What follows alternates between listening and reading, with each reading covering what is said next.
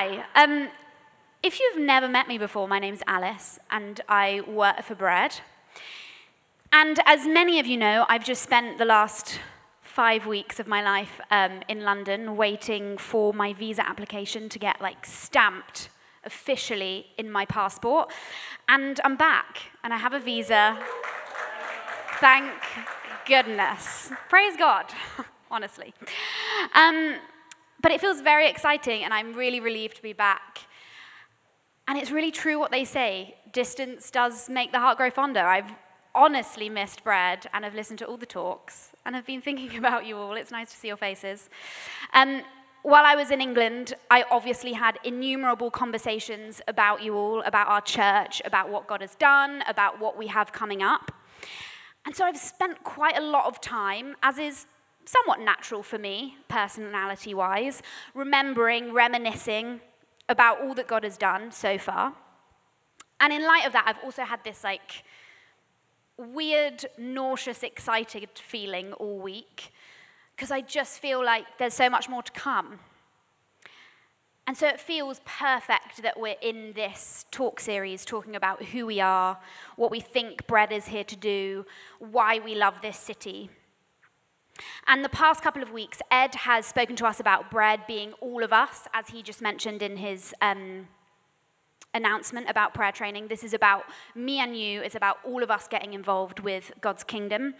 And last Sunday, he talked to us about the worship life of our church. And this Sunday, I would love to spend a little bit of time talking about prayer. Exciting. I can see it all over your faces. Two main questions that I would love to kind of explore throughout my talk. Firstly, why is prayer important for us as individuals? And secondly, does it actually change stuff? Can we actually see the kingdom here on earth, in LA, in our church? So here are some observations about Jesus' life in the Gospels. This is Luke 5. Yet the news about him spread all the more, so that crowds of people came to hear him and to be healed of their sicknesses. But Jesus often withdrew to lonely places and prayed. And this is Luke 6. One of those days, Jesus went out onto a mountainside to pray and spent the whole night praying to God. I've never done that. When morning came, he called his disciples to him and chose 12 of them. And then Luke 9, this is like a little synopsis of the Transfiguration. But Jesus goes away and prays with 3 of his disciples, and he has this encounter with the Father that completely transforms him. His face shines like the sun, and his clothes become as bright as lightning, verse 29. And the voice of God is audibly heard about him being chosen. This is my son, whom I have chosen. Listen to him. So, after a successful day commanding sicknesses to leave, Jesus finds a solitary place and he prays. When he is faced with the decision of who his disciples would be, who will build the church, he prays. In fact, he spends all night praying. And during a time of prayer amongst friends, he tangibly, visibly, and audibly experiences the love and pride of his Father in heaven. So Jesus' prayer life was the resource. It was like the well, the reservoir that he drew from to enable his public ministry. And it's where he enjoyed intimacy with his Father. So the good news is, Jesus was the same to us in kind. He's fully human, and therefore he models what a human being can do when she or he is perfectly dependent on the power of the Spirit and perfectly obedient to the voice of the Father. But of course, he is sinless and therefore more fully human than we are. So if we want to develop a dependent relationship on God, if we want to tangibly experience God's love, if we want to see the power of the Spirit bring forth signs and wonders similar to those we read about in Jesus' ministry and in the ministry of the early church, we must pray. And I want to acknowledge that there are a lot of questions that come up as soon as we dip our toe into anything resembling prayer territory. How do you pray? Does it change anything, as I mentioned before? What about unanswered prayer? What about people who aren't healed? And these are all totally legitimate questions, and it's really important that we don't shy away from them. And I'm going to try and touch on all of them as I kind of go through, so please bear with me. But properly understood, prayer is twofold. It's a relational communication with God as our Father, but it is also a kingdom-bringing weapon. It's both and. But first, prayer is relational. So this is Luke 11. One day, Jesus was praying in a certain place. When he finished, one of his disciples said to him, "Lord, teach us how to pray, just as John taught his disciples." He said to them, "When you pray, say, 'Father, hallowed be your name. Your kingdom come. Give us this day our daily bread. Forgive us our sins. For we also forgive everyone who sins against us. And lead us not into temptation.'"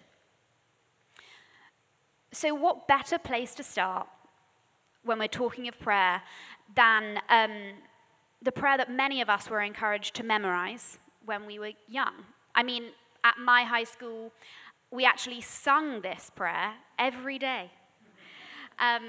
Sung. And we memorized it. And it was never really particularly clear why we were doing it, but we did it. But because these verses are so familiar to us, it's really easy to gloss over what is actually being said. Because the Lord's Prayer wasn't actually supposed to be repeated verbatim. Jesus uses it as a template to explain how we can connect with God, what we should be expecting to see on earth. And this teaching is in response to the disciples' question in verse 1. "Lord, teach us to pray." So Jesus heals the sick, casts out demons, preaches the gospel, walks on water, feeds thousands of people miraculously, raises the dead, turns water into wine. I could go on and on and on with these stories. But at no point does one of the disciples say, "Hey, Jesus, can you teach me how to make water into wine? Can you teach me how to heal the sick?" The only thing they ask him, teach us to pray. So if you feel like as soon as you hear the word prayer, you're like, "I don't know how to pray. This is not for me. This talk is not for me," welcome to the club. Because this club, the I Don't Know How to Pray club, also includes, surprisingly, the men who spent years learning from and hearing from in real time from Jesus. And then they built the church. And personally, I find it extremely comforting and encouraging that the disciples don't know how to pray, because I don't feel like I really know how to pray either. But I really, really want to see the freedom-bringing, life-changing, world-shifting, kingdom signs that they saw. So the disciples make this connection. Jesus' prayer life, what he does in the public sphere. There's a connection. So they don't know how to pray, but they are eager to learn. And Jesus says, when you pray, start Abba. Our Father. That's where you begin. And in the first century, our Father would have been radical. The first century Jewish listener would never speak about God as Father. Perhaps the Father of Abraham, Isaac, and Jacob, but not our Father.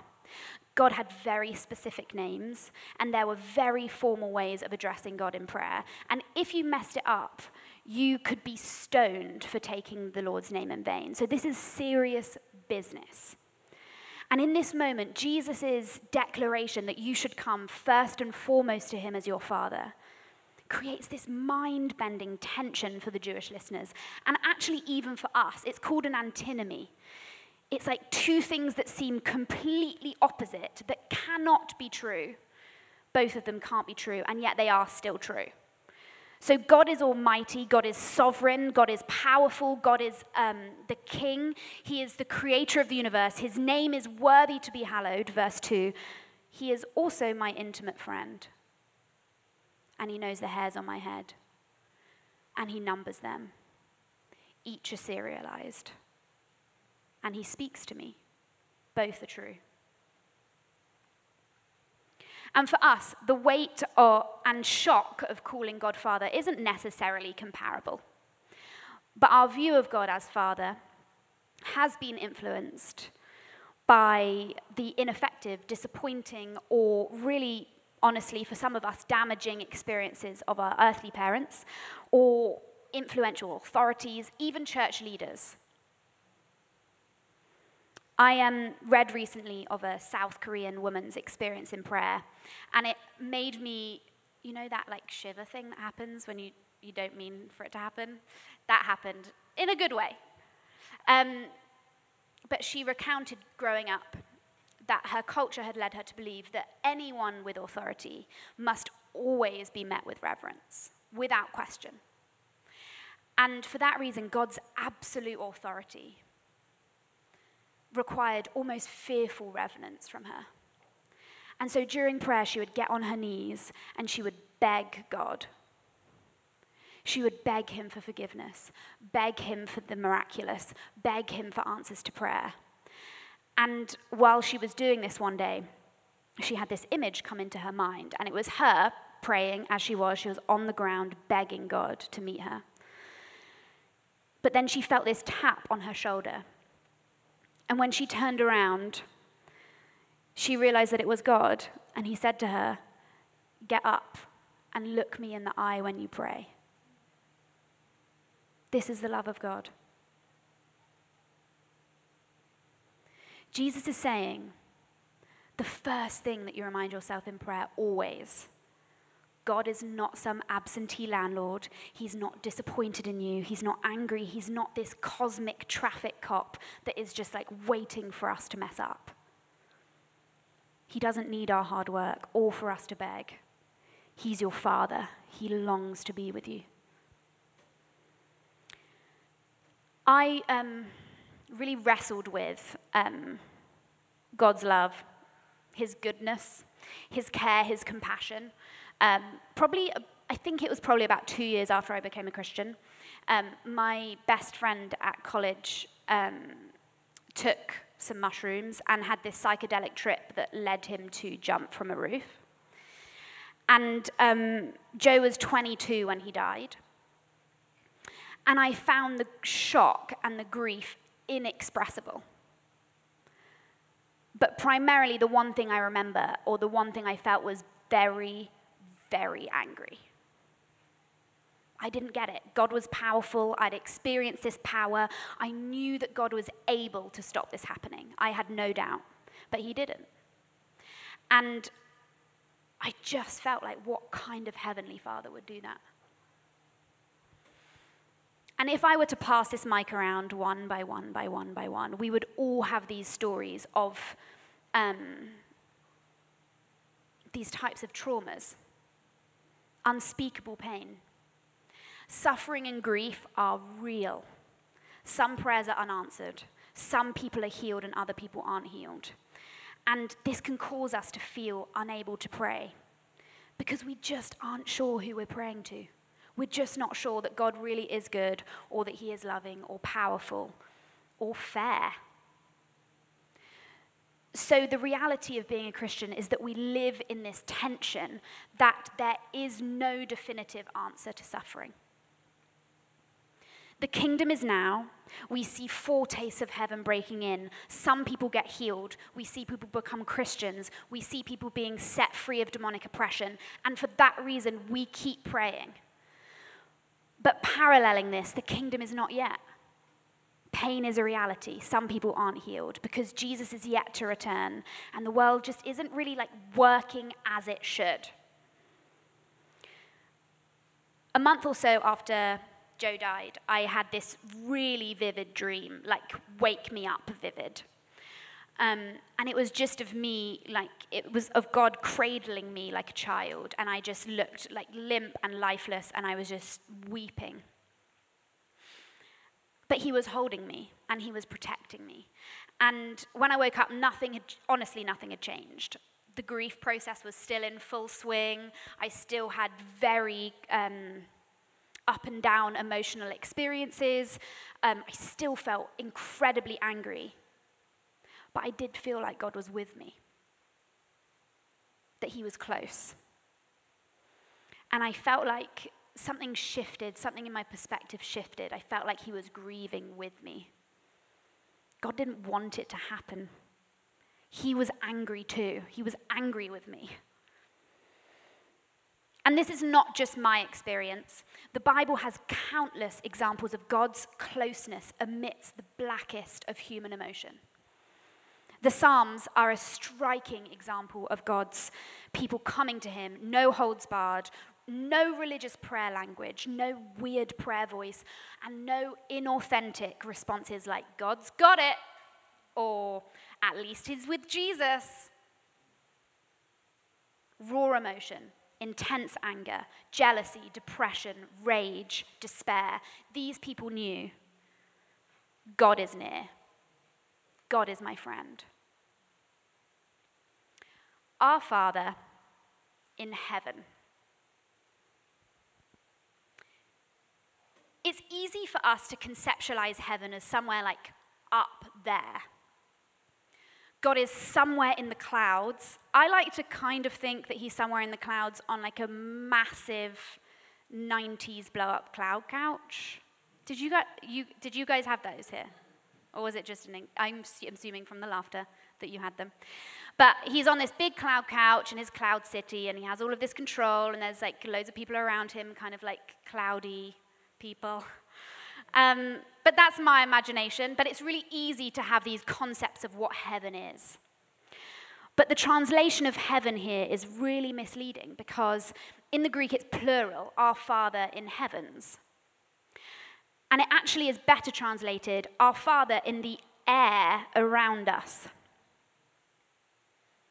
It was believed that the heavens were intersecting with humanity and creation. Heaven and earth were married together, interlocked, always connected. So when Jesus says, our Father in heaven, our Father in heavens, our Father who is near, our Father who is as close to us as the skin on our bodies, our Father who is as near as the breath that we breathe in. And it's when you and I have the kind of accurate view of who God is, that he is our heavenly Father, that he draws close, that one, we're able to come to him as we are. We're able to tell him things that we would not even be able to tell anyone else. We can come to him with our emotion, and we're able to enjoy intimacy with him, trust with him, friendship with him. But the second thing is that we're able to pray in the Spirit's power for God's kingdom to come.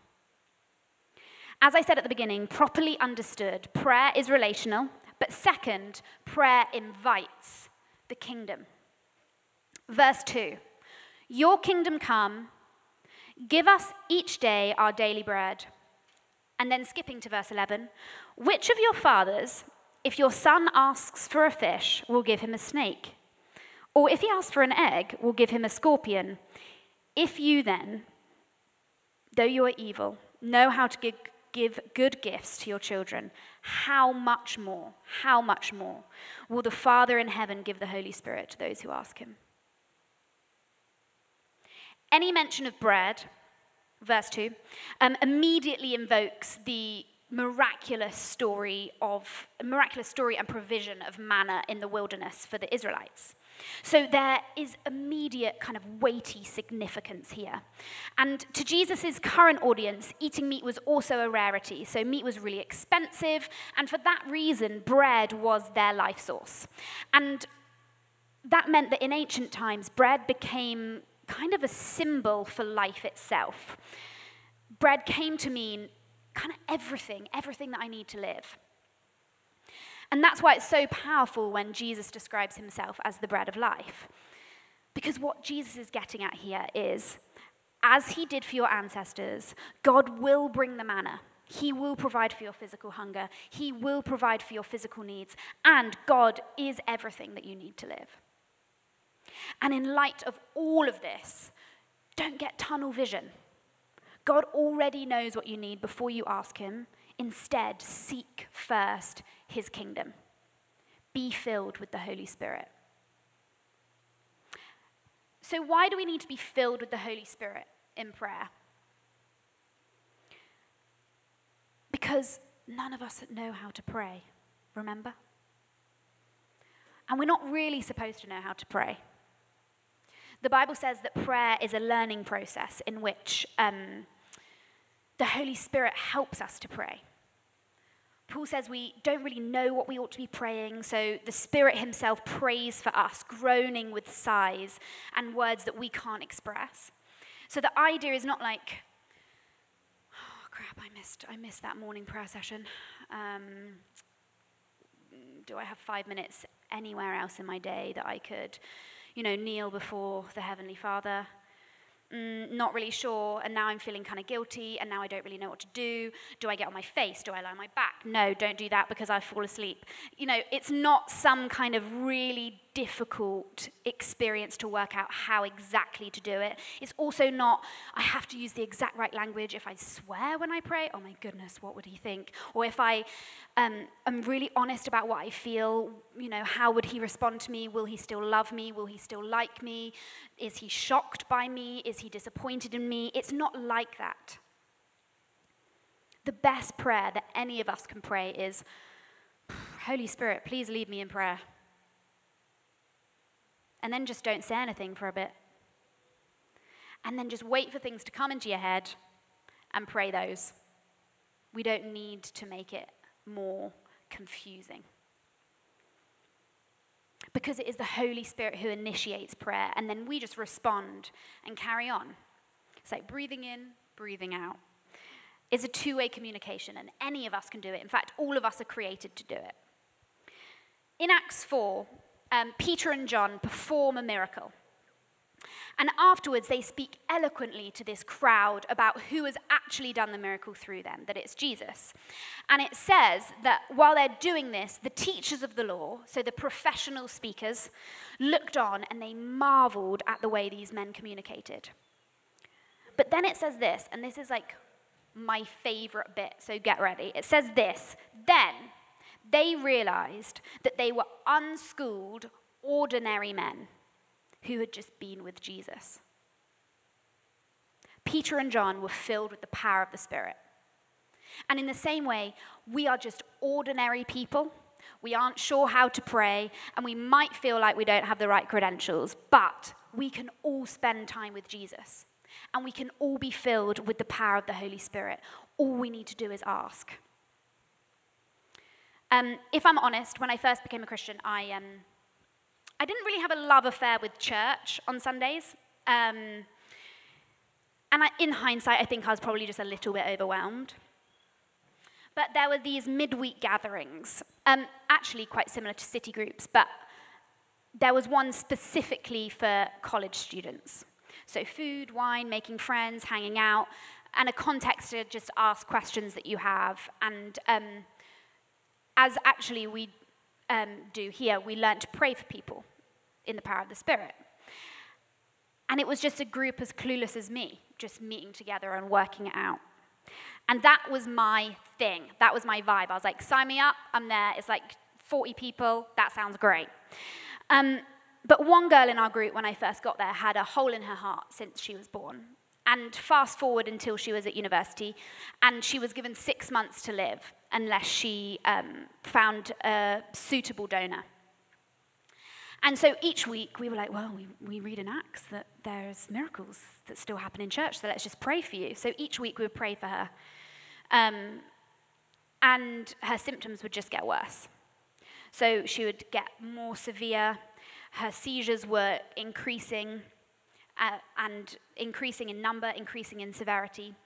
And one Sunday, we were on a train ride back home from a church weekend away, and she collapsed and had this the most severe seizure I've ever witnessed. It was incredibly scary. And it kind of all died down, and she was obviously extremely tired, but she got herself to church. And all of us were feeling a bit defeated, if I'm honest. We were all a bit like, we prayed for you every week, and maybe this stuff doesn't happen, and I don't really know. We're all kind of doubting all of this whole experience. But we tentatively prayed for her again that Sunday, and absolutely nothing changed. But Monday morning, she goes to her doctor's appointment. It's like she had a weekly checkup because they just needed to keep an eye on her. And she went for her regular MRI scan, and they announced that the MRI scan the scanner was broken. We're going to have to transfer you to another hospital. So she gets in the ambulance and she's transferred to another hospital. She goes through another MRI scanner, and the doctors are like at a loss for words. Because from what they could see, there was nothing wrong with her heart.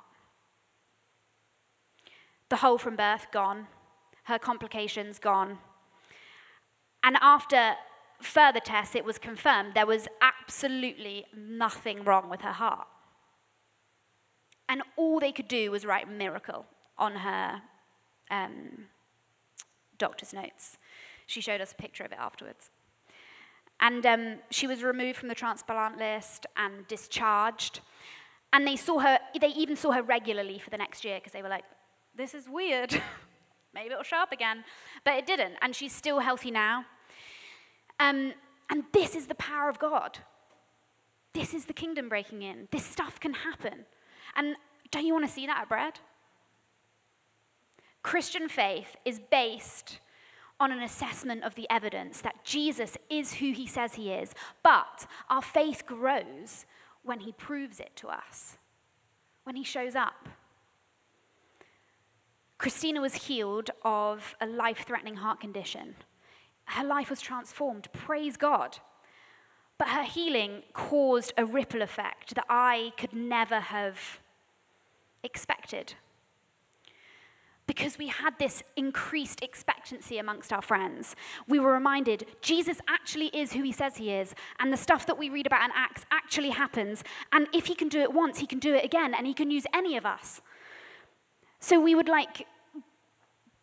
burst. I remember one of my friends burst in on a Sunday and was like, people are going to get healed.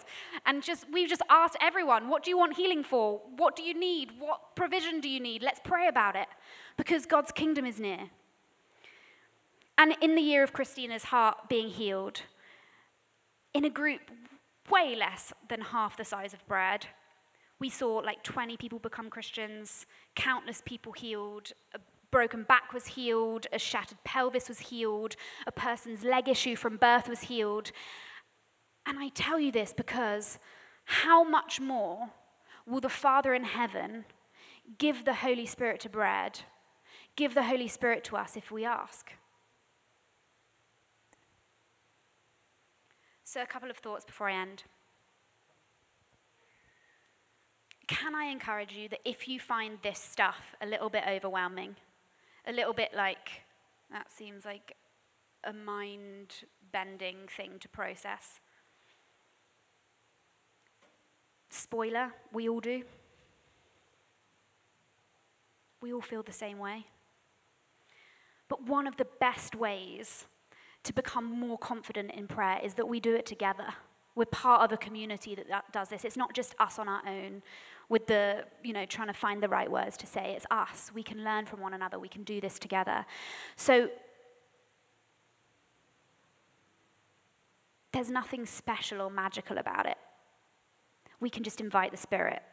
So if you feel like this is a bit daunting, come to pre-service prayer. We meet literally in a small room over there that you'll see from 10 a.m. Everyone is welcome. And we pray that God will show up at Bread that morning. Or go to city groups. They're starting again soon. And we can pray for one another and, share what's going on in our lives and and pray that God shows up. And absolutely come to prayer training. I could not recommend it enough. Because all we do is invite the Spirit. What pops into our head, we pray it, and we realize that God actually might be speaking. And secondly, One of the greatest motivations for prayer is that we live in a universe of limitless possibilities. We live in a city of limitless possibilities. This place, our church, limitless possibilities.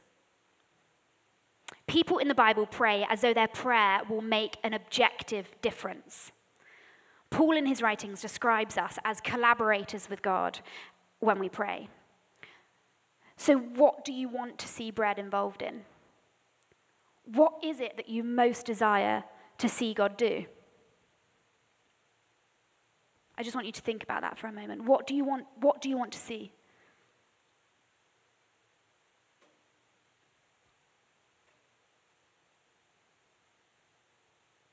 Your friends becoming Christians? The sick being healed? The homeless finding shelter? People being set free of demonic oppression, an end to any sort of division that you can think of, a miraculous reduction in gang crime in our city, those suffering with drug addiction or alcoholism being able to miraculously go cold turkey, alpha courses for people who are incarcerated. What is it that you most desire to see? Because none of this is possible, technically, but it is with God. We can just pray about it. It says in Ephesians 3 that God is in the business of doing immeasurably more than we could ever ask or imagine. So, why don't we be a church that is known for asking?